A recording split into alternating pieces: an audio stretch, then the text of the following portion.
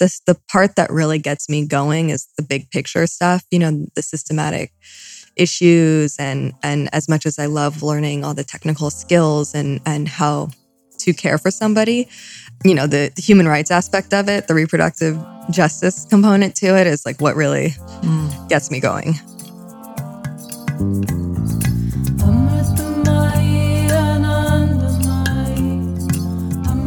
Hello and welcome to Mother the Mother. I am McLean McGowan.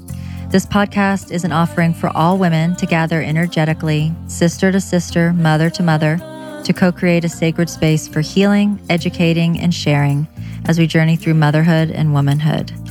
It is such an incredibly powerful moment in time to be a woman, and I thank you for showing up on behalf of yourself and for all of the women in your lives, past, present, and future, to honor our matriarchal lines, all who came before and all who will come after. Jema. Hi, everyone. Thank you for tuning in today to the Mother podcast. I'm McLean McGowan, your host, and I hope that everyone had a beautiful holiday week or days with their families or not with their families. Whichever way fills you up, do it. Now I feel like it's a quick downhill slope fall into Christmas and Hanukkah and Kwanzaa. Wrapping up this year, 2019, lots of things. I've been really noticing what milestones I reached this year, which ones I didn't quite meet, which ones I've let go of. It's always like a really nice time to take stock, and not in a judgmental way, of just really looking at your life and almost looking at your life that you're living as a business or as your business, which it really is, right? It's our business. Looking at the things that worked and that didn't work. And every business does that. And so it's kind of like a nice way to let go of what's not working and really intentionally call in what needs a little bit more help and guidance. And we're in this place as parents and mothers, especially, where I feel like we're always in an up level, up leveling your relationship, your marriage, your partnership, up leveling your relationship with your kids. They're constantly in a new development. And as you know, when your kids grow and go through their own development, it's very, very common to get triggered and re-triggered of those points of your life. So, for example, when things in my own life as a child at 5 and 6 were really big and poignant, when my daughter reached 5 and 6, I was subconsciously very re-triggered by those things. And so it's like an ongoing journey. It never really ends, and it takes a lot of energy and patience and mindfulness. So I've just been looking at all of those things. Obviously, we've moved out of Scorpio season, which I felt was really awesome this year. And it's also kind of nice to be in Sagittarius land now, because I feel like there's so much death and fire and rebirth in Scorpio season, which is always my favorite, but it's also super intense. So I'm kind of now happy to be on the other side. I do feel like kind of a different person in a weird way. I feel with my Panchakarma and my birthday and some real up-leveling in my marriage and our partnership and parenting. There's just been like a lot of good positive change. But with positive change often comes uncomfortable stuff and fire and anger and fighting and all of those things, which help to propel us into the new level, right? So you kind of have to have that to get pushed into the new, upgraded, better situation. So I'm happy to be in Sag land. And I was just reading Danny Beinstein's download for this month, and it was very specific to the positivity for Sagittarius rising. So I'm excited about that because I am that. So looking forward to a lot of goodness and good business stuff coming my way. And getting ready for 2020. I'm psyched. So what else is going on? I am definitely going to be expanding in 2020. Expansion is actually my word of choice for 2019. And I'm now figuring out my word or words for my mantra for 2020. I think I've landed on them, but not quite ready to share. Kind of feels like a little secretive just because I'm Scorpio. Like I kind of like to keep it under wraps of just the words that light me up, because it doesn't really matter what anyone else's word or mantra is. It's just what lights you up within your own being. And sometimes I don't want like other people's opinions, even if they're positive or negative. I just want to do my own thing. But anyway, I do feel like for 2019, my word being expansion, I do feel like I've really expanded and it's continuing. So it's just learning to hold more space and set up my family and routine and childcare and all of that to support the expansion. Because as a mom, you can't just peace out to go do your own thing. And, no matter how much we put into our business and our work energetically, if you don't actually have the person or people holding it down while you're away from your kids, it's not sustainable. So I just really want to honor that. I actually posted that on IGTV today and I look so wrecked. After 10 days home with my kids, I look wrecked today and so exhausted. But just that feeling of always having to be on top of childcare if you're a working parent, and how non-working parents need childcare also, if not just as much, because it's the hardest job to be home with your kids every single day, day in, day out. So just, speaking to the different people that have been reaching out to me via Instagram, via online, via my website. And just it's a topic that I speak to my mom friends about almost daily, if not daily, because it is a huge thing to figure out your childcare and what you can afford, what works with your schedule, where you really need it in your day. Because sometimes we think we need it one part of the day, and it's actually, when you dissect it, it's like completely other time of the day, and then finding help that works with that. A lot of times it's working with your partner to help them understand that you need more support. And being a mom, and especially if you're trying to be an entrepreneur or start a business or dip your toe back into the work field, it's not just hours in, hours out. We're doing so much extra work that isn't really seen or acknowledged. The dentist appointments, the orthodontist, the grocery shopping, the researching the vitamins, the researching the new doctors to go to researching the eczema patch that your daughter has. It's endless. And those hours are our work day because they're our babies, they're our children. And that is a huge part of our work. So finding the other people or person that can step in and really hold down your home and your kids and cook and clean and do whatever needs to support your life is a lot. It's a lot to figure out. And I don't know if we ever really have it figured out. I see it with people that can afford all types of childcare, and I see it with people that have no childcare. So there isn't this like one easy pat answer. And today I'm deep in it, looking at our childcare and a beloved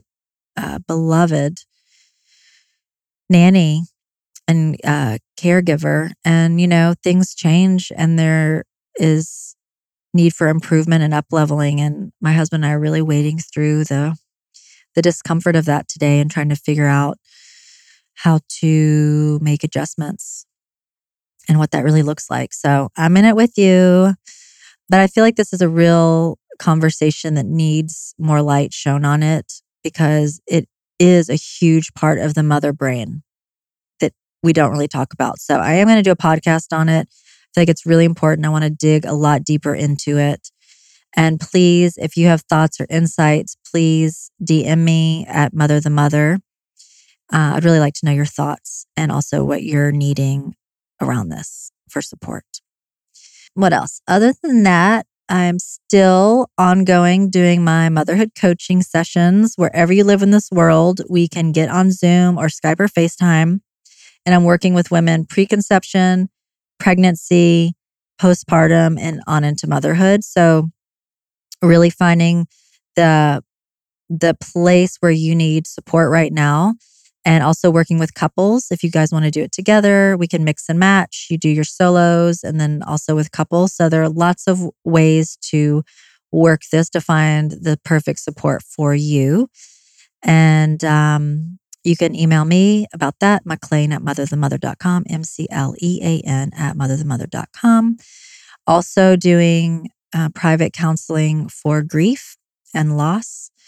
As many of you know, I am a trained death doula or death midwife. And I do think down the line in my life, I will be working more with people at the end of their lives. I feel very called to do that.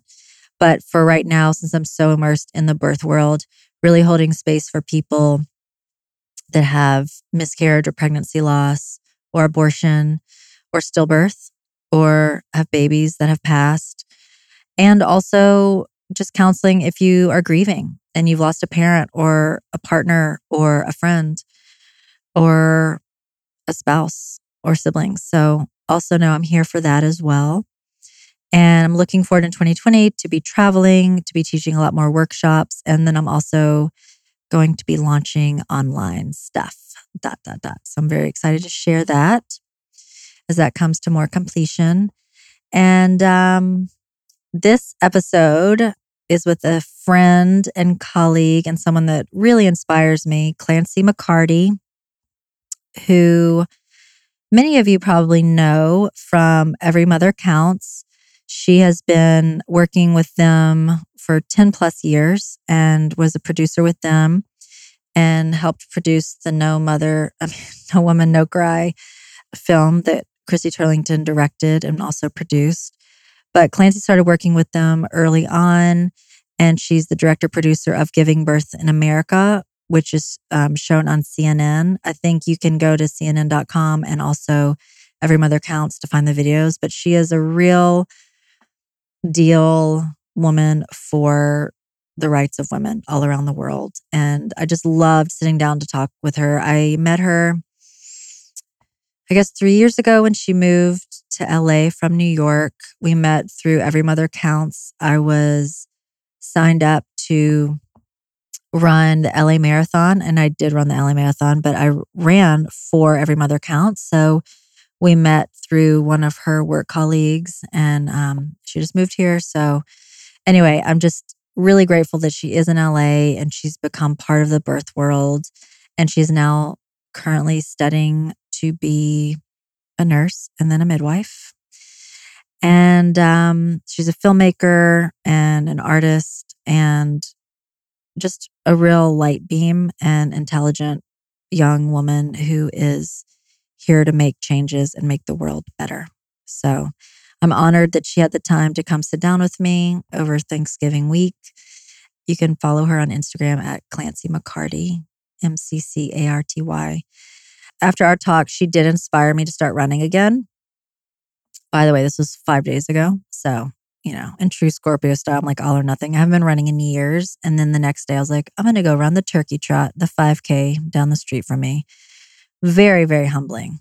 So sore, so slow, but felt good to do. And then I, of course, stayed up till midnight, like Googling marathons that I could do, even though I vowed I would never, ever do a marathon again. So anyway, she amped me up just talking about it because it is so beautiful how Every Mother Counts has taken on the action of marathon running as a representative of what women have to do, how they have to walk often those long distances just to get prenatal care or to go birth their babies. So the running has been a really great fundraising part of Every Mother Counts. And I just have so much respect for them, for Chrissy Turlington for starting this amazing platform that is helping so many women around the world and just creating a platform for people to have these conversations. And through the running, people that would be totally unaware of women across the world, what they were going through,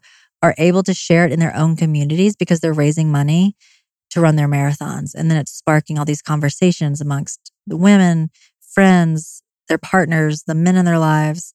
It's really beautiful how these conversations are spreading one person at a time. So mad props up to all of them. And I hope you enjoy the listen.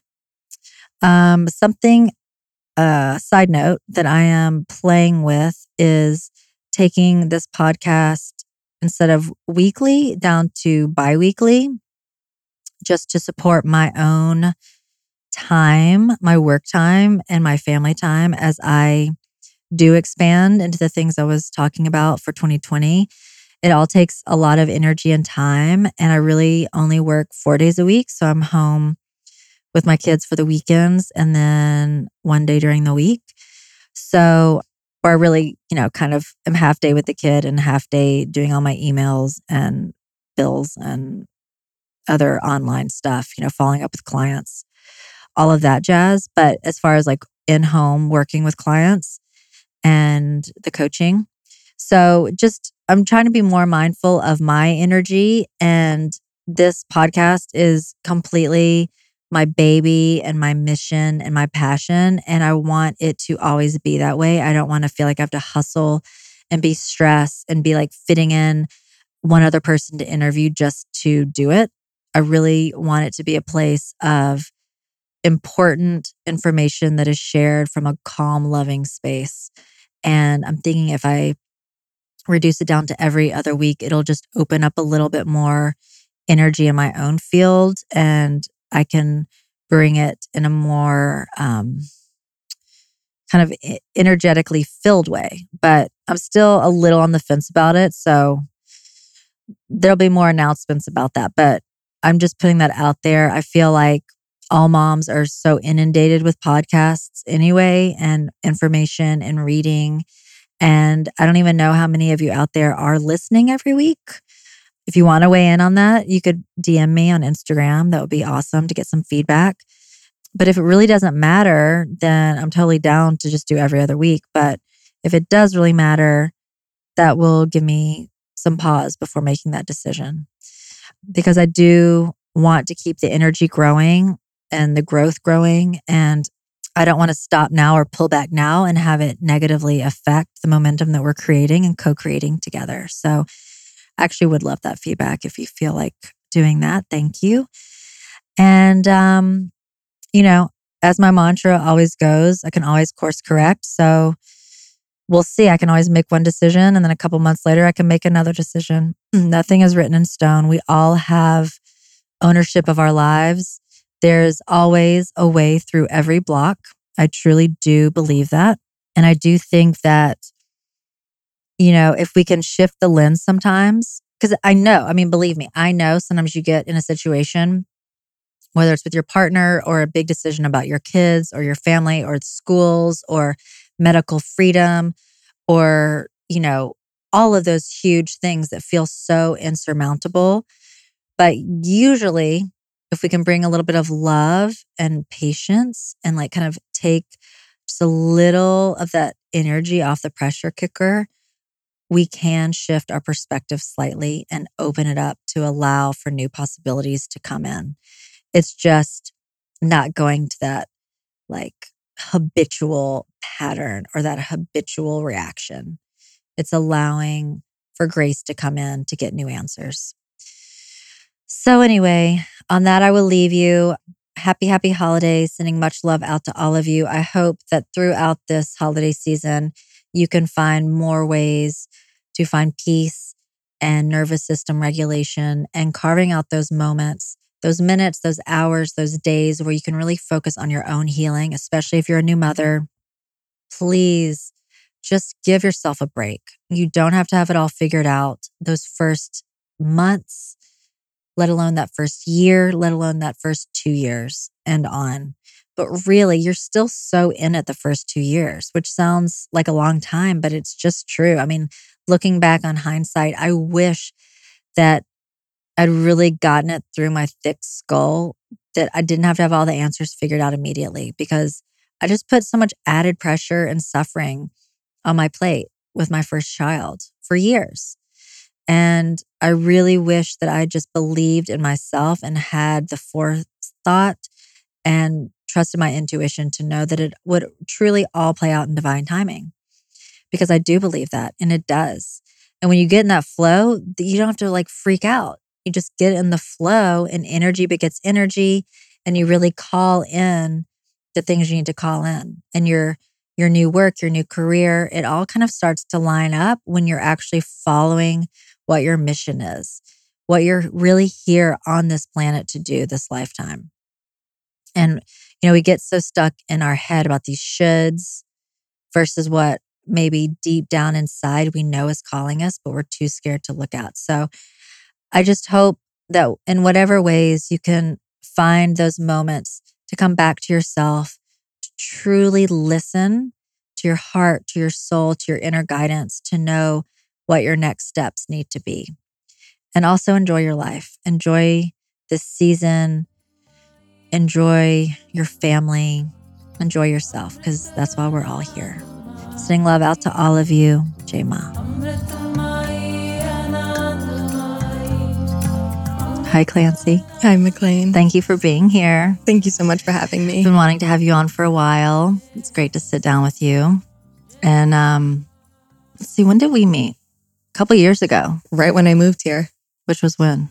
2015, when Kristen... Oh my gosh, yeah. Or was it the Big Sur? It was when Kristen was here and Big Sur just Marathon. done the Big Sur. It's like 2016.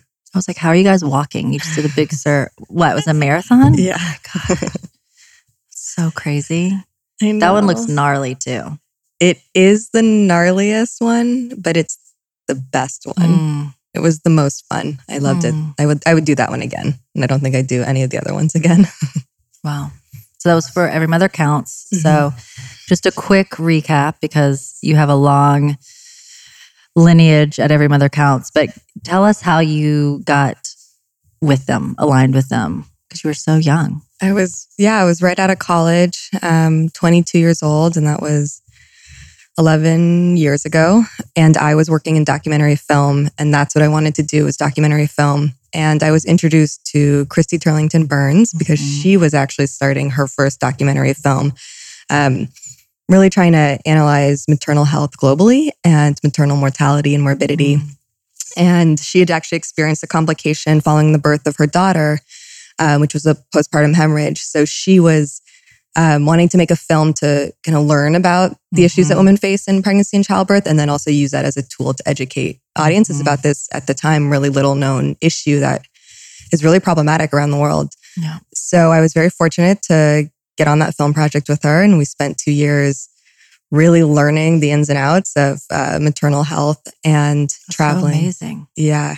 Traveling the world, meeting with pregnant women and midwives and doctors and policymakers and prime ministers, and really trying to understand these issues. And then we finished the film in 2010, and the film was called No Woman, No Cry. And it went on to premiere at the Tribeca Film Festival and went on to the OWN network. And at that point, I left because I wanted to continue with documentary films. And Christy launched the nonprofit Every Mother Counts. And that was to really continue educating audiences on these issues and using the film as a tool. So she was traveling all over, showing this film and holding panel discussions and doing Q&As. And I mean, I feel like we screened that film, I think it went to 120 countries, I remember, around that time. So I'm sure, it's just expanded, and she was just on the road with it. And so I had left, and she continued to be in touch, and I actually continued to freelance with them because they were returning to the countries that we had already filmed in, and I had that background and knew how to produce those trips and that roster of people that we've been working with. And then I realized, wait, this is my community. These are the people that I felt really connected to and really inspired by their work. So I asked to have a job with Every Mother Counts, and I think so at that point I was 24 and a half, 25. Wow. That's so incredible. You're like, it was your first film? Yeah. At Tribeca Film Festival. I mean, that's massive. Yeah. I mean, and I was totally green to the business. I was, brought on as a associate producer, and it was just a small team. And Christy was the director and producer. And then we had this wonderful producer, Dallas Brennan Rexer, and an incredible film crew, Kristen Johnson, Wellington Bowler, and Kirsten's this really badass female filmmaker and DP. And I just learned everything from her and the team. And Dallas I really didn't have much background. And by the end of it, I was like, so obsessive and on time with everything. And just, it was really a heavy project to take on. And we were such a small team. Yeah. So then I stuck with Every Mother Counts, and we were a really small team too. It was me, Christine, and an executive director, Aaron Thornton. And we just tried to figure out how to be a nonprofit and what to do. And we developed into a much bigger nonprofit and became a grant-giving organization and continue to raise awareness about maternal health and support community-led organizations similar to the ones that we featured in No Woman, No Cry, including the ones that we feature in those films that provide services to pregnant women and, continue training and educating healthcare providers around the world and in the U.S. So incredible. Yeah, it's been 10 years that the organization's been around and doing great. And that's just such a beautiful testament to women supporting women, just starting with such a small thing. And I love that Christy, took her own experience because hemorrhage happens. Yeah. It's quite common, but a lot of women around the world are dying from it, So it's just out of that, it's beautiful that she's created this whole thing and livelihood for a lot of people. Yeah. And support. Yeah. And I think she always said it really well that she had a great team in place during her pregnancy and birth, and everything had been really seamless. And then she delivered her daughter, and then this hemorrhage happened. And like you hear from so many women, what is this? Why is this happening? Even with all the education and research, and while you're in that moment, things surprise you and can be dangerous. And luckily, she had a great team in place to manage it. Like we hopefully do have, but a lot of women don't have those services. Yeah. It's funny just listening to that. It's not funny, but I don't think she technically called it a hemorrhage, but I had a huge amount of blood loss after Goldie at home, beautiful home birth, and placenta came out fine. But still the amount of blood was so insane that like my midwife was literally like dragging me across the bathroom on the bath mat to the bed and then IVs for hours. Yeah. So it's just, you never know. It can be like the most incredible, elated birth, and then things happen on the other side. And not to scare people, but you have to know that these things exist and be aware. Yeah. And that you have the trust in your provider, regardless of a home birth midwife or, a doctor in a hospital, that they know how to manage that situation. Yeah. And it can be hours later. Mine was hours later. My midwife was gone. Like I was like, okay, I'll done wrap that up. And then, she had to come back, and same in hospitals, it can be days later. In weeks. In weeks. Yeah. Yeah. I've never met Christy, but she just seems like such an incredible woman inside and out. She's such a gorgeous. Anyway, did you go to film school? No, I went to NYU, which was obviously a huge film component and film school there, but I did not go to the film school. I went to an individualized studies program there called Gallatin, and you create your own major. And I went to Hampshire, so I know that. But I did, in creating my own major, incorporated documentary film and took film classes. But I didn't know I wanted to do that until my senior year. I actually had a fashion background, and that was my interesting my goal. But you're born and raised in Malibu? I'm born and raised in Malibu. My family did move to New York when I was a child, and we did live there for several years. And my family continued to work between New York and LA, but primarily raised here in LA. Cool. Yeah. Best of both worlds. I know. But I did live in New York for 11 years as I became an adult. Nice. I came back. Do you miss it? I do. I don't miss the struggle of living there.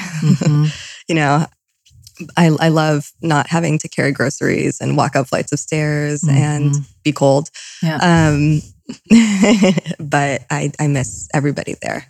The excitement, the networking, so many things happen. You really feel like you're in the thick of the action. Vibrant. Yeah. And my friends are just incredible there. I miss them. And then, okay, so give me a little trajectory, because you've done many films now.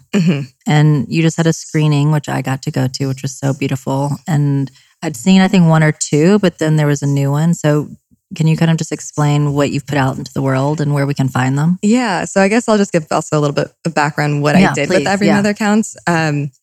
For a while, as we were figuring out the nonprofit, we decided to continue with the storytelling component. And so I continued making films and hiring these badass female DPs and filmmakers to collaborate with. And we would go back into all the countries that we were working in and make short films to highlight the community organizations that we had partnered with and the work that they were doing, and just also to overall touch on the maternal health situation there and pregnant women's experiences and the healthcare providers' experiences. And so we made short films about the countries we were in, and then we continued with a series called Giving Birth in America to highlight why the U.S. is doing so poorly in maternal health care. Because the U.S. is the worst developed country to give birth in for many reasons. And so we wanted to do a series to highlight the multitude of those reasons. So it's a 6-part series as of now, and I think it's going to continue. And it's called Giving Birth in America. And we partnered with CNN to put out the films. Yeah. So you'll keep doing that? Well, I won't, but... Okay, well, you started it. You created it. You birthed it. I did 6 of the films. And we just finished our most recent one, which was in New Mexico. And that was the last one I did. And that was really special to me because it was about home birth and midwives. And each of the films follows a different type of provider: doctors, high-risk maternal fetal specialists, family practice doctors, doulas, nurse midwives, certified professional midwives. So it features a range, and then different topics. And so, so that screening that you came to, was so nice of you to come. Of course.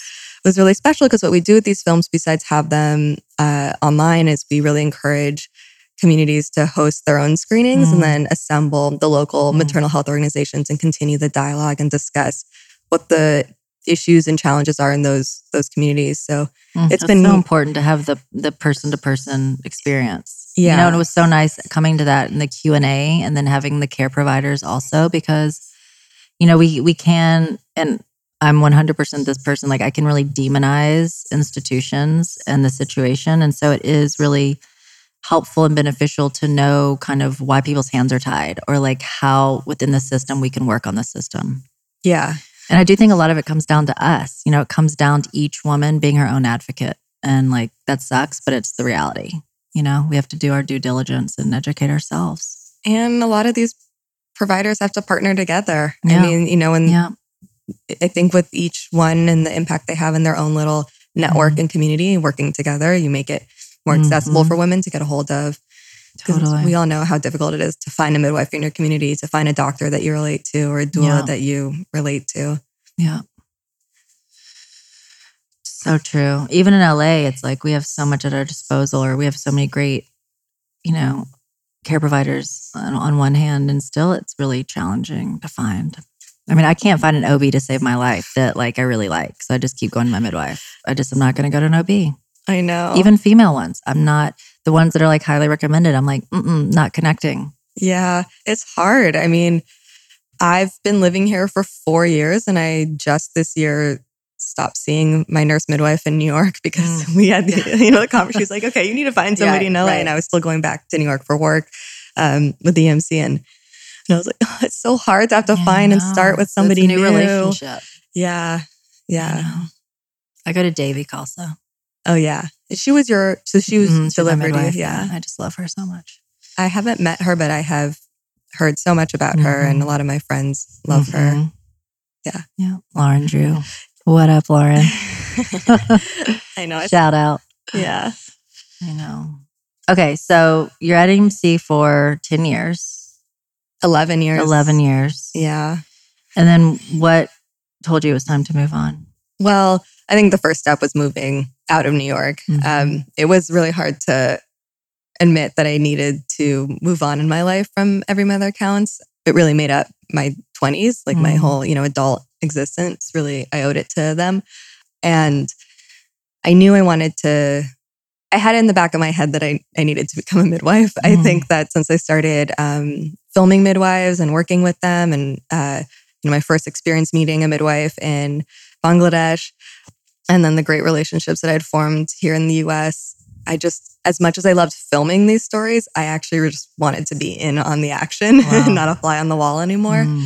Amazing. Yeah. So I think LA was the first step to kind of clear my head. And I quickly started with the prerequisite phase, which I don't know if anyone's gone back to nursing school as an adult who already has an undergraduate degree, but it's a pretty intense process. Can you nutshell it? Because I know there are going to be people listening to this that want to go down this road. Yeah. So they have because of the shortage of nurses that exists, they have these accelerated bachelor's programs for bachelor's of science in nursing programs for nurses.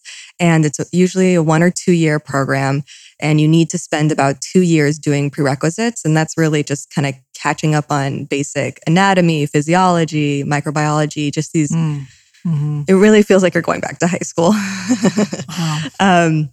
So I was doing that full time. Well, I mean, while working full time, and then taking night classes, and trying to compile where to apply. And I just wish that somebody had and I should have just done this with my friends in the same process, like putting out a website of this is the process of what it means to go back to school to become a nurse midwife, or a CPM, which I also was, debating doing that route. And all these schools, nursing schools, have different prerequisites, requirements. So you really have to kind of figure out what schools need what and make sure you cover all your bases. You can apply to a variety of schools. So wow, that's annoying. Yeah, it's pretty annoying. And some schools reject the other prerequisites. Wow. But I digress. And so then I would say we, because I had another friend who was in the same process. We applied to schools, and then you get rejected, you get accepted. And I was really fortunate to get into this 1 year accelerated program here in LA, Mount St. Mary's. And I was introduced to the program because there's an incredible nurse midwife who runs the OB department. So she would be my professor and my clinical instructor, and she's incredible, Sarah Sheely. So I was really sold on the school. Wow. Where is that? Is it in LA proper? Yeah, there's actually there's 2 campuses. The downtown campus is where I am, and that is kind of like the graduate campus. And then the undergrad it's by the Getty in Brentwood. And yeah, so they're known as being a nursing school, although it's a liberal arts institution now too. But they have an undergraduate nursing program that people go to. Yeah. So now I'm doing that, and I decided, obviously, with EMC, it was very flexible with me going back to school. So I finished my work and I had the start date, and I started this year. And then the plan is to eventually get my master's in midwifery.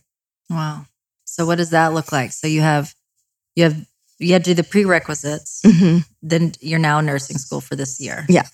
And then you have how many other years to do the master's? Yeah, it's a 2-year master's program. Okay. LA doesn't have a midwifery school. Cal State Fullerton has one. And then UCSF is the other school in California that has the master's program, but it also has a 3-year direct entry program. But because I'm most likely going to stay in LA, although I still might move, I will work for a couple years or a year as a labor and delivery nurse before taking the master's, because then I can do it online.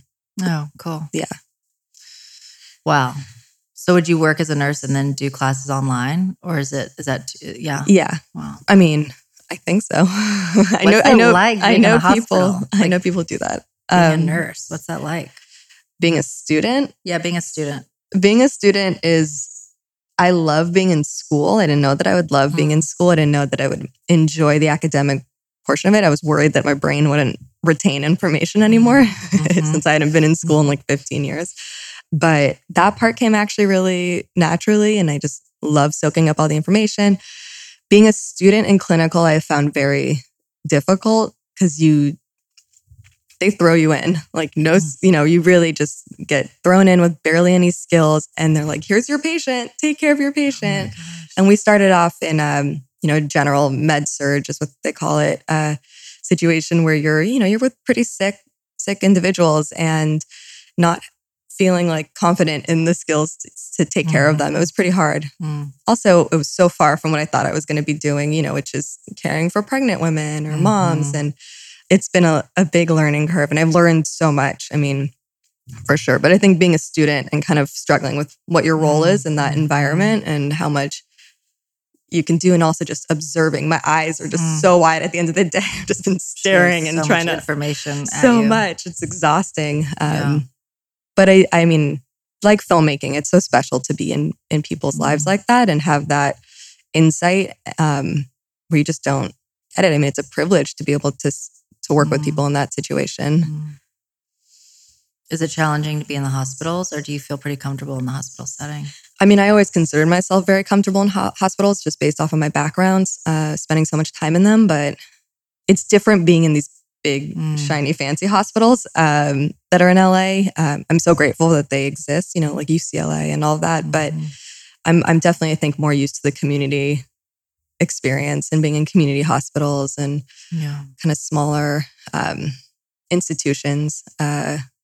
So do you think you'll be a certified midwife, like a nurse? What is that called? Certified nurse midwife? Yeah, so you've got... my latest film touches on this. So you have certified professional midwives and nurse midwives.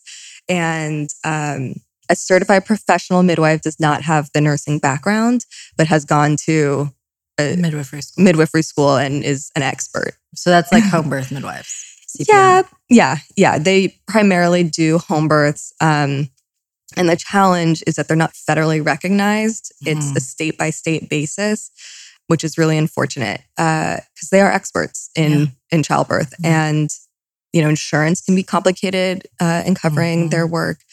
But then you have certified nurse midwives who do have the nursing background and do work in hospitals as well as home birth.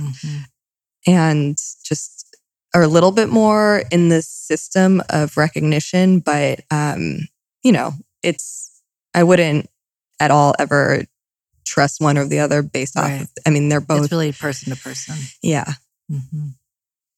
But you will be a nurse. I will be a nurse midwife. Yeah. So you'll be in the hospitals or home birth. Yeah. I could do either. I think home birth is a challenge in itself, running a home birth business or running a birth center. There's many barriers to that, which is unfortunate because I wish there was, more of those options for women. Yeah. The system makes it so complicated. And not all hospitals hire midwives. And I think that that's also the big challenge is finding that synergy between the current healthcare staff and incorporating midwives into their practice. Yeah. If you had to nutshell it, we all need to see all your movies to get a wider scope of it. But if you had just to say like a couple of things, why do you think the U.S. is so horrible in, our care? Yeah. It's definitely complex. And I always, go to one of the issues that I'm obviously passionate about is that we don't have enough midwives available to run our maternity care. You look at countries that are doing really excellent in maternal health, like the Northern European countries, and those are primarily midwifery run maternity units in the hospitals and at home. So I think incorporating more midwives into birthing care here in the U.S. would make a huge difference. But then you also have these other instances of, over-medicalization. You have insurance barriers. Insurance can be a nightmare for many women, especially many pregnant women. Not all states, provide coverage for women. And California luckily does do that, but it also comes within its limitations. Yeah. And then you have a lot of chronic illnesses that are on the rise and morbidities associated with obesity. And that's also, I know, a real challenge for providers. I think just the kind of the closing of institutions as well. You just have hospitals that are closing and merging, and the lack of providers that people feel connected to and confident in their birth. But overall, I would say over-medicalization, chronic illness, insurance barriers, and a lack of midwives. Yeah, we only have, I think it's 10% of births that are covered by midwives here in the U.S. And you have to be such a warrior, I feel like, to be a midwife, because there's so many things against you. The system just works against you. And so not only are you doing this powerful, exhausting, emotionally draining work also, but then you're dealing with insurance bullshit constantly. And then, kind of being thrown under the bus by our institutions. Yeah, I have a lot of colleagues and friends who are on a similar path as me. And I just had an old intern who's an L&D nurse now with the goal of becoming a midwife. And she's like, the liability associated with being a midwife, obstetrics in general is so much, malpractice against it. And And insurance is so high. And she's like, I don't know if I want to continue for that reason. Yeah. Which is so sad. I know. The whole system just needs to change. It's like there has to be some change in the system so that then we can really change the system. So it's like that catch-22. Yep. But it's awesome that you're doing that and going for it. I have such mad props for all midwives. It's so baller, they're showing up that way.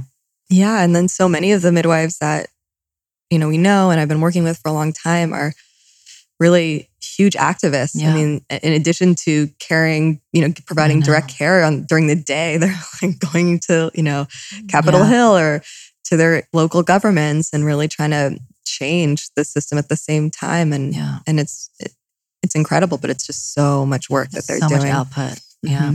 It's incredible. Yeah. So where do you see your career going? I mean, if you could, I know what you just shared about becoming a midwife, but do you still want to be making films about it? Or do you think the film part is kind of in the background now? Or I don't know. I mean, I think about it a lot. I now realize that this process is going to take a little bit longer than I hoped it would. Of becoming a midwife? And, if I had started this 5 years ago, it would have been or I guess I did start it 5 years ago. But if I had really started school 5 years ago, it would have been a different story. But just being in my mid-30s, I think it's going to take a little bit longer. But I do see this. The part that really gets me going is the big picture stuff. The systematic issues, and as much as I love learning all the technical skills and how to care for somebody, the human rights aspect of it, the reproductive justice component to it is like what really gets me going. And what I just love learning about. And I do see myself working in some component of policy and research later on. So I'm curious. I'm really curious, like how much of an actual direct patient provider I will be. Because you know so much too from your work at EMC and all your filmmaking. So, please come change policy. Change the world, Clancy. Yeah, you have so much experience and knowledge, And I think what EMC has just been so brilliant at is creating this network of providers and activists and women who are speaking out, on behalf of these issues. And I think just having that connection to all these different people involved, it's special, and I really want to utilize that and be part of that. Yeah, because you have that network. You have a starting place. Yeah. And just to back it up back to EMC and the running. So can you speak to that a little bit? Because I think that's been such a cool, that's how we met. It's been a cool implementation of education by getting this information out to people that were totally unaware through running and like fitness, which is kind of random. But how did all that start? Let's see. I think it was in 2011. Yeah, 2011. So we had really just launched as an organization, and I think it was a classmate of Christy's daughter's dad who worked for the New York City Marathon, and they have a huge charity component. They do really well with getting charities involved and having people run for money for those charities. And he had given us some spots to Every Mother Counts and said, "Do you guys want to, be a charity this year?" And it was very small. I think it was only 10 spots, and there was no way I was running a marathon. I was like, yeah, right. But dun, dun, dun. but Christy and a few of our close colleagues and advocates ran that marathon. And I just remember being at the finish line, watching them, like just crying. It's so beautiful to see people complete a marathon.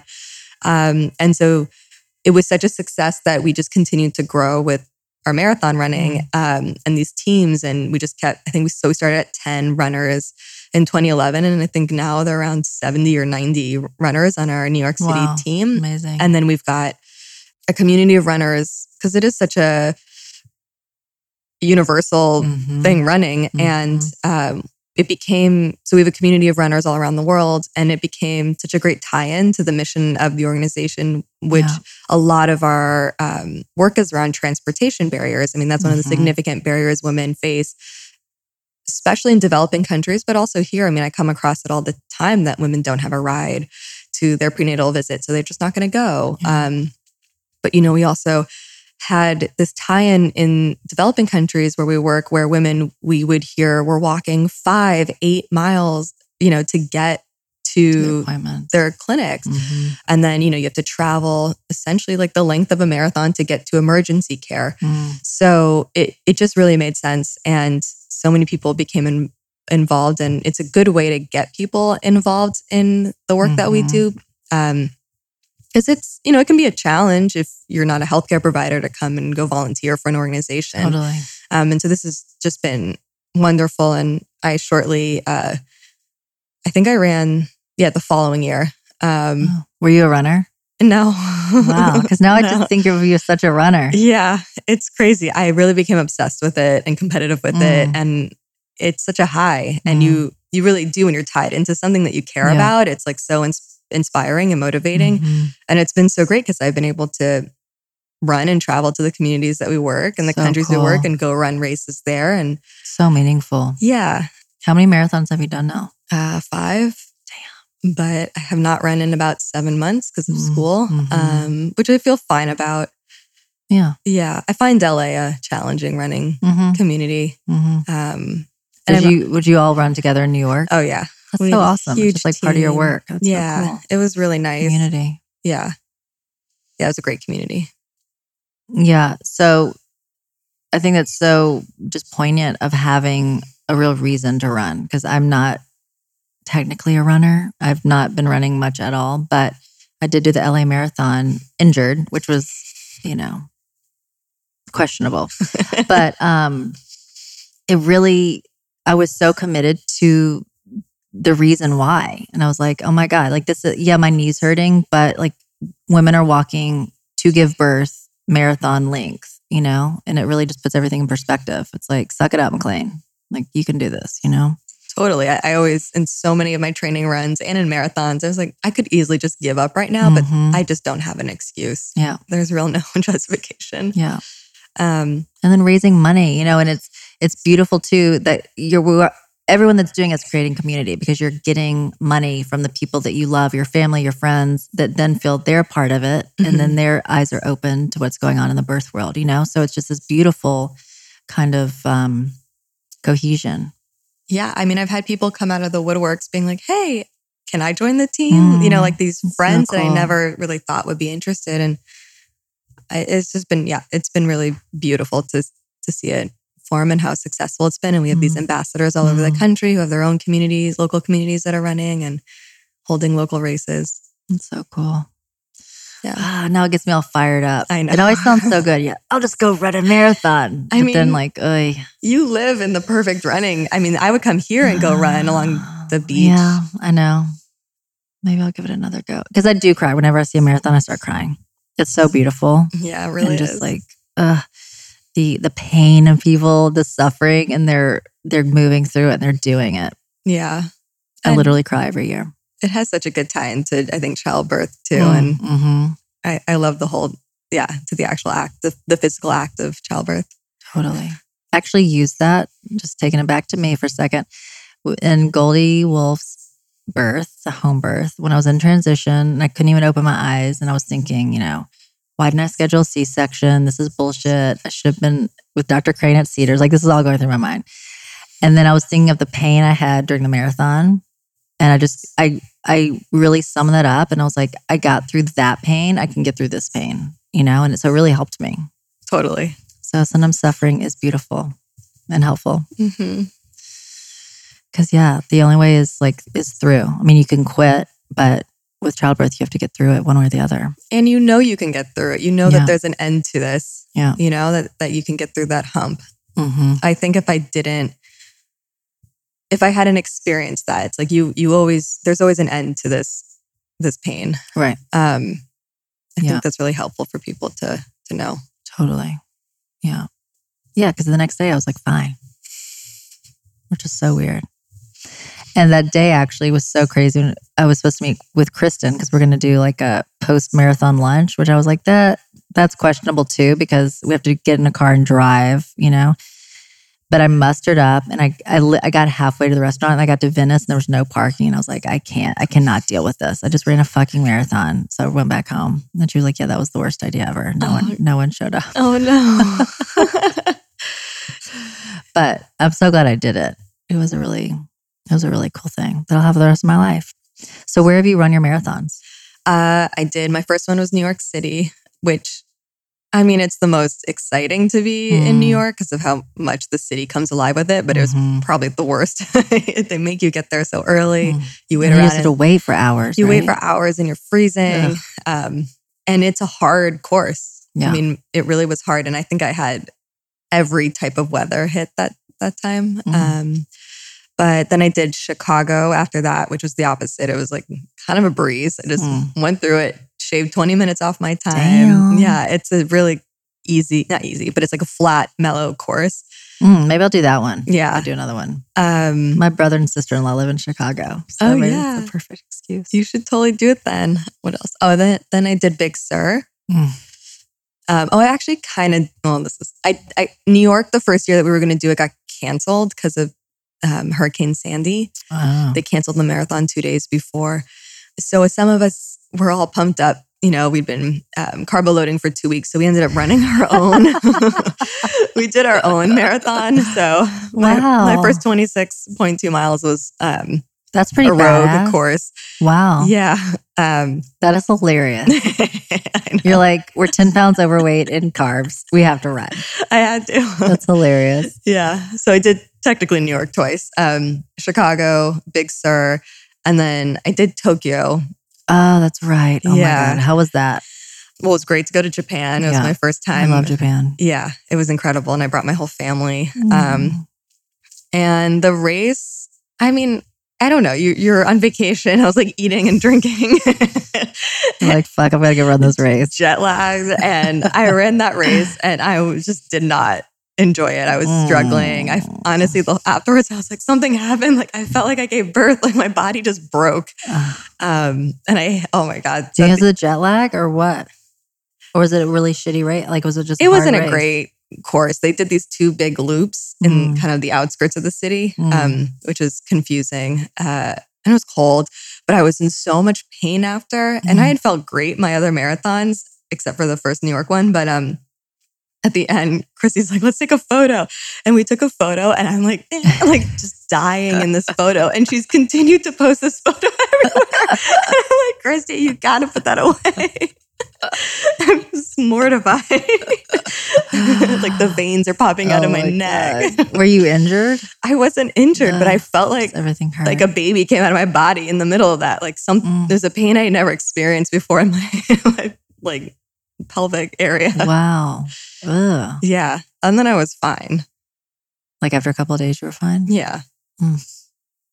So I was supposed to do LA this year, but I was traveling so much when we were filming in New Mexico, and then my foot kind of got swollen and I just gave up on it. Yeah. It was too much. Well, it's really not smart to do if you have an injury. Just long-term, like health. No. What about London? Did you ever do London? Well, I did go to London. Chrissy ran and we all went for work. Was that the one where it was with the Apple Watch? Yeah, it was when we were launching the Apple Watch. And it's apparently a really great course, and Christy did really well in it, and it was really fun to be a part of as an observer. I'm not like, I don't know. Yeah. I don't know. It doesn't inspire me in the same way. I think LA means a little bit more to me because I would love to just run through the city. Yeah. And I love the course. It's such a great course. I loved it. I mean, just seeing the city that way really made me feel like, oh, this is my city. Exactly. And that's what I want to do. A fourth of it is downhill towards the ocean, which is awesome. Yeah, how cool to start. Wait, did you start in Dodger Stadium? Yeah, and then end at the ocean. That's so special. It was really cool. I would do Big Sur again. Wow. The hills, that just freaks me out. Did you walk any? No, but it's actually easier mentally with the hills because each hill is like the only thing you're thinking about. You're not thinking further. Right. Whereas a flat race, you're just like, oh, this is going on forever. Right. You're like, oh, just finish that hill, on to the next. Yeah. I did the run walk thing. Mm-hmm. I forgot the name now because I'm so out of the can't running. remember. It's so funny when you get into running. I got obsessed with it, and like all the gear, and then now I just don't remember any of it. It's like completely another chapter of my life. But something you kind of figure out your body and what works for you. But then I would walk 1 minute and then run 5, and it's supposed to be, helps your longevity and protect your body. And it really did work for me because I knew I had to do that for my knee, but it helped get me through. We have a lot of our runners who do that. Mm-hmm. And one of our star runners, Carrie Sokol, who's doing 50 marathons before 50. And I think she's got only a couple marathons left. Wow. In each state she's been doing it. She does that. And she's now trained a bunch of our other runners to do it. And I think if you're going to run 50 marathons, you have to do something. Yeah, you got to do something. Yeah. Yeah. I think for me, the mental too, just like I get to walk in a little bit. Mm-hmm. Like I can just do 4 more minutes of running and then I get to walk a minute, like reset. I've definitely walked in races. I've done a couple half marathons. We would do races in the countries we work in. So in Tanzania and in Haiti. Oh yeah. I think I've seen one of your Tanzania runs. Yeah. And we did make a great short film about it. And the last one I did was this past February and it was so hot. And it was my 3rd time running this race, but this one was just so challenging. And I walked the last 2 miles. I thought I was going to die. But it's interesting that like a 13 miler becomes just as hard as a full marathon. Yeah, totally. It just mentally, it's the same in my mind. Yeah, it's so interesting running that kind of distance. The last film with the Maasai tribe, tell us that I loved that film so much. Yeah. That woman, just like the regal queen of her village. Yeah, I really, I love that film too. And I wonder when it's going to come out and be available for people to see because it's just really so beautiful. Me and my partner, Nicole McKinley Hahn, is this great filmmaker that I've partnered with on several of our last films and actually had worked with her. She was one of the first filmmakers I had worked with when I started with EMC. We did a scout trip to Tanzania and I never produced a shoot and I just sent her there. I was like, here, can you please find some stories for us? Wow. And then here we are. Well, we've been to Tanzania a couple of times now together. But so we've been working there for a long time and there is this wonderful organization called Mweto. And it is run by a Maasai woman, Danini, and she does a lot of things. I mean, the work that she does can span to microfinance and economic development for Maasai women, but then also she supports, healthcare initiatives for women. And one in particular is this clinic that they have in a very rural part of Tanzania, and in Kiteto. And we did a short film about this clinic and this alliance that they have with the local traditional birth attendants. And Mweto goes in and also trains these birth attendants because in a lot of situations, yes, going to a clinic or to a hospital for care is obviously your best option, but to access the communities, you're going to need people from those communities to really, encourage that relationship and access to high-risk care when you need it. So we made a film about these traditional birth attendants in this Maasai community, and it was about like a 8-hour drive, from when we had flown in. And I had been to Tanzania many times, and I had never been to this part. And we were really in the middle of nowhere, and these women had just developed these midwifery collectives that they were working, with the local clinics and making sure that any high-risk women or any, not even just high risk, like women who needed prenatal care would go to the clinic. And the clinic itself is also run by Maasai nurse midwives and nurses and doctors. So it's this familiar connection for these women who can speak their own language, to the clinic, which is not the same in a lot of the communities that we work. You have indigenous communities with their own languages, and then you have the medical system, which is a totally different establishment. Yeah. And run by people not from those communities. God, it's so complicated. Yeah. That story was just really fascinating because you had these 2 Maasai midwives and they were just, like you mentioned, the queen of the villages. Like everybody knew them. They would come to them if they were pregnant and they, they'd been delivering grandkids of women that they had delivered. It just was a really great lineage. And Really and so sacred. trusted. Yeah, it felt very sacred to watch that trust and that faith in these women for delivering their babies, these women's babies, and also just the sisterhood of women, which I think is sacred, no matter where you live and who you are. And they were even saying, I mean, I can't remember all of it, but just saying, they're kind of like pocketing money away for their friends, their loved ones, and their daughters. So if they have to be transported, they don't have to go through the men. They have their safety net to get extra care if they need it. Yeah, that one midwife who was caring for her daughter-in-law, and she was like, I'm going to have to hide money in order to get a cab to get to the hospital because I know her husband won't let her go otherwise. So were most of those women getting any prenatal care, or was it just with the midwives? They weren't going to the clinic normally? No, they were. They were on behalf of the requests of their midwives. And those midwives, and I use midwives and traditional birth attendants interchangeably because there's just a lot of conversation around, what term is appropriate. But in the community, these women are midwives. But in comparison to the professionally trained midwives who work in the clinic and the hospitals and who are recognized by the medical establishment, it's to distinguish the two different types of providers. So yes, they had been trained in identifying kind of risks and reasons to go get further checkups. And so they would encourage women to go to the clinic, and they would go with the women. They'd be their support system. Which was so beautiful because you really saw that, my words are slow today, but you saw the coming together of the different care providers, and the mutual respect, of like more traditional midwife and then like the medical midwife, and how they're both on the same team. Yeah. Which was cool to see. Yeah, it has to be a collaborative care process. I mean, collaborative, that's the word I was looking for. Yeah. I mean, that's kind of the hot word in healthcare is everybody needs to work as a team. Everybody has something else that they can bring to it. Get out of our egos so much. And just really hold the health of the mom and the child as the goal, right? Yeah. No right way. Every situation is different. What are the statistics like for like miscarriages and stillbirths in Tanzania? Or just like kind of what you've seen just based on like being out in,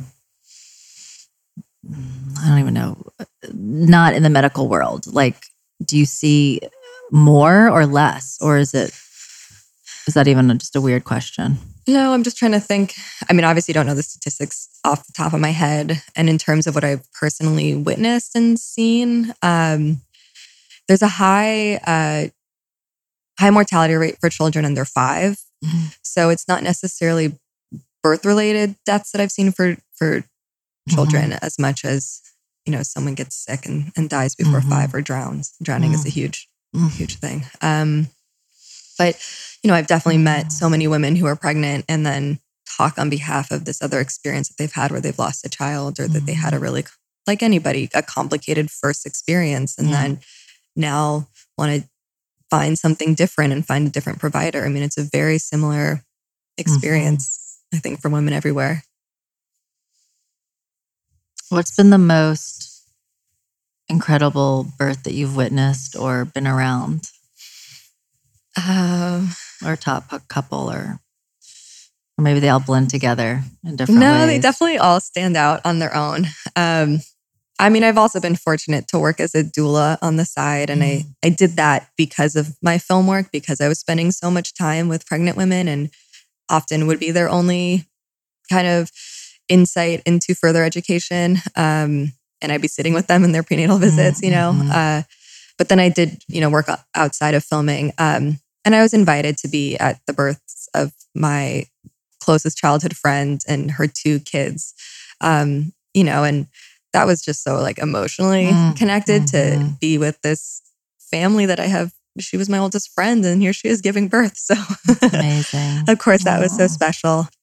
But then I've seen, some really wild other experiences and everything is an emotional experience, but I've definitely been in births where I'm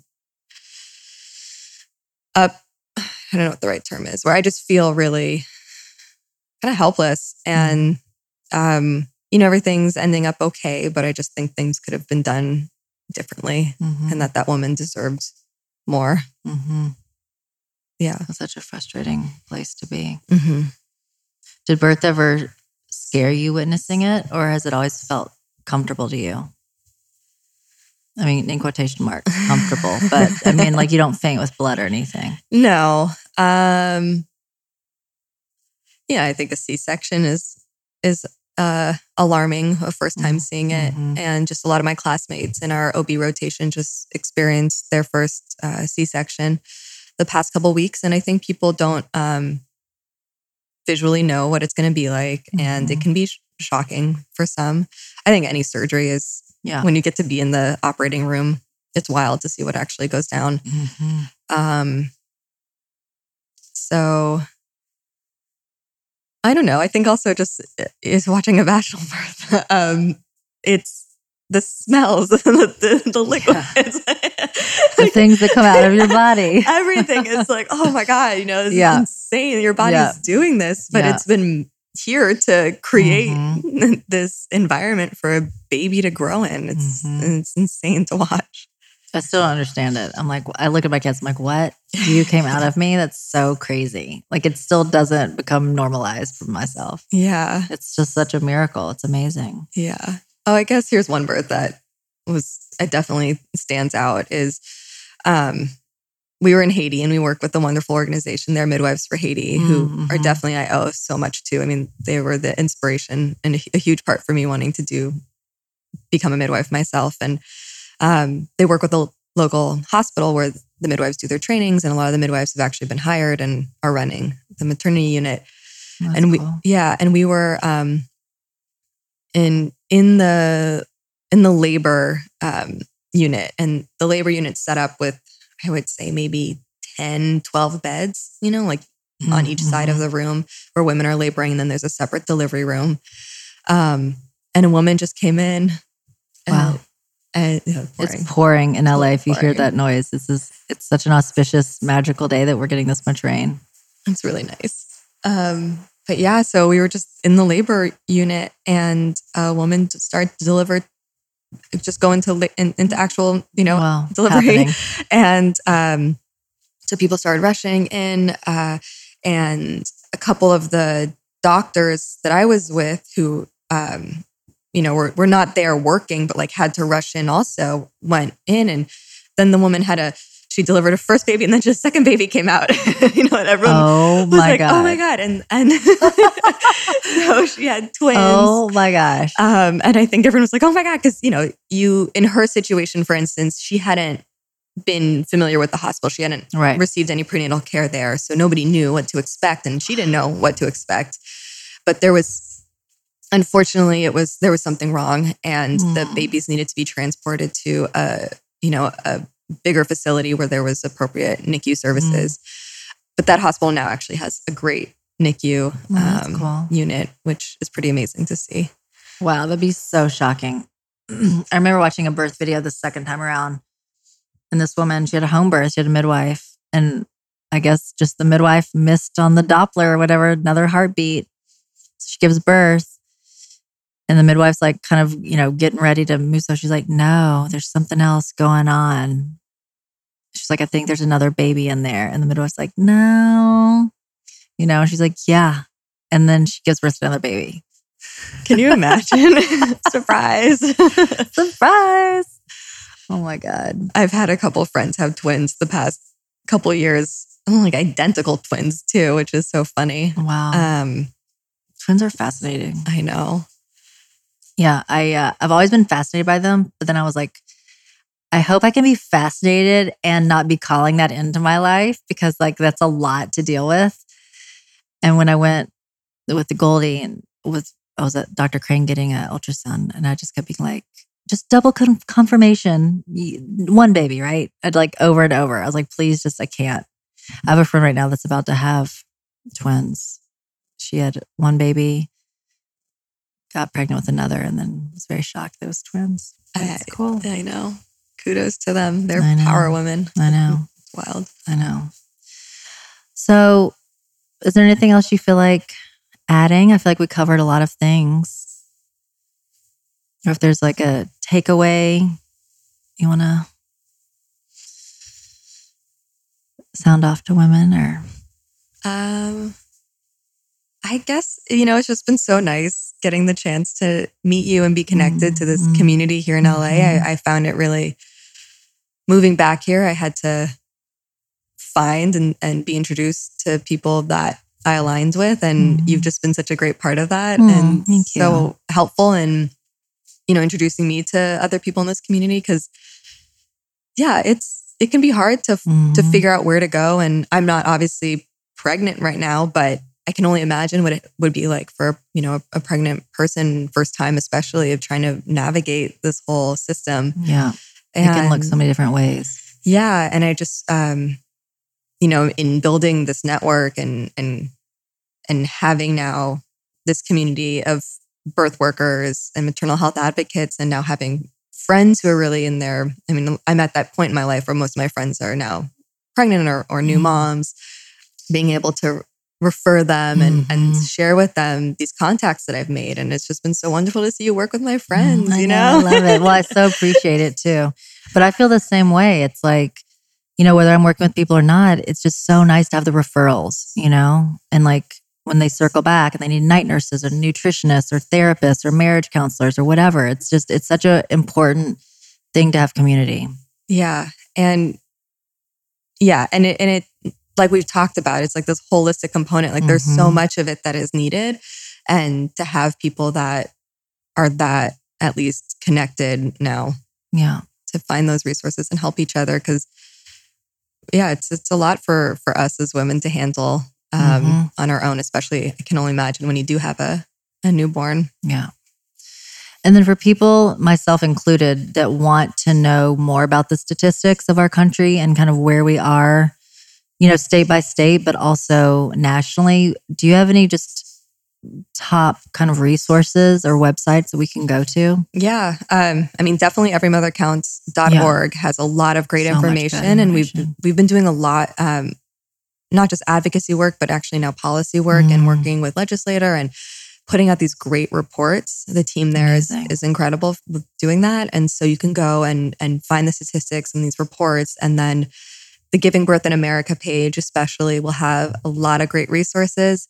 In addition to the films that we've made, the CNN films, we also have these shorter, like 2 to 3 minute videos of all these great interviews that I've compiled over the years when I was doing my research for these films. Amazing. Wait, so where is that? So it's all on the Giving Birth in America page on everymothercounts.org. And, if you want to understand what a doula's role is, or what the difference is between a certified professional midwife and a nurse midwife, or what, certain initiatives like the Preterm Birth Initiative that Monica McLemore and UCSF are doing, which is an incredible initiative. And she's also just an incredible, researcher and activist. You can go see these short videos and learn about these other programs that are being done in the US. And so that was really great, I think, for us to do. And then, we have also an alliance of different partners that we work with, and Black Mamas Matter and, Ancient Song Doula Services and, Jenny Joseph in Florida. What these people are doing is just really incredible, and kind of, March for Moms is just a lot of great stuff right now out there. And awesome. Luckily, the mainstream media has been picking it up too, which has been great. Yeah, that's helpful. Because they don't always do that. No. With the important things. No.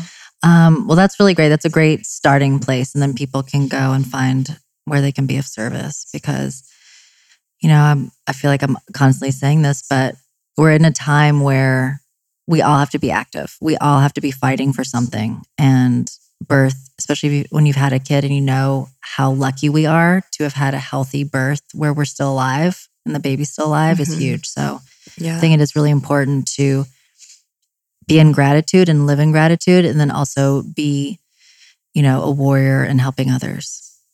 So thank you for all that you do and all your films. And it's been such a really, huge, impactful way to reach people. I really think that film is such a beautiful medium. So thank you.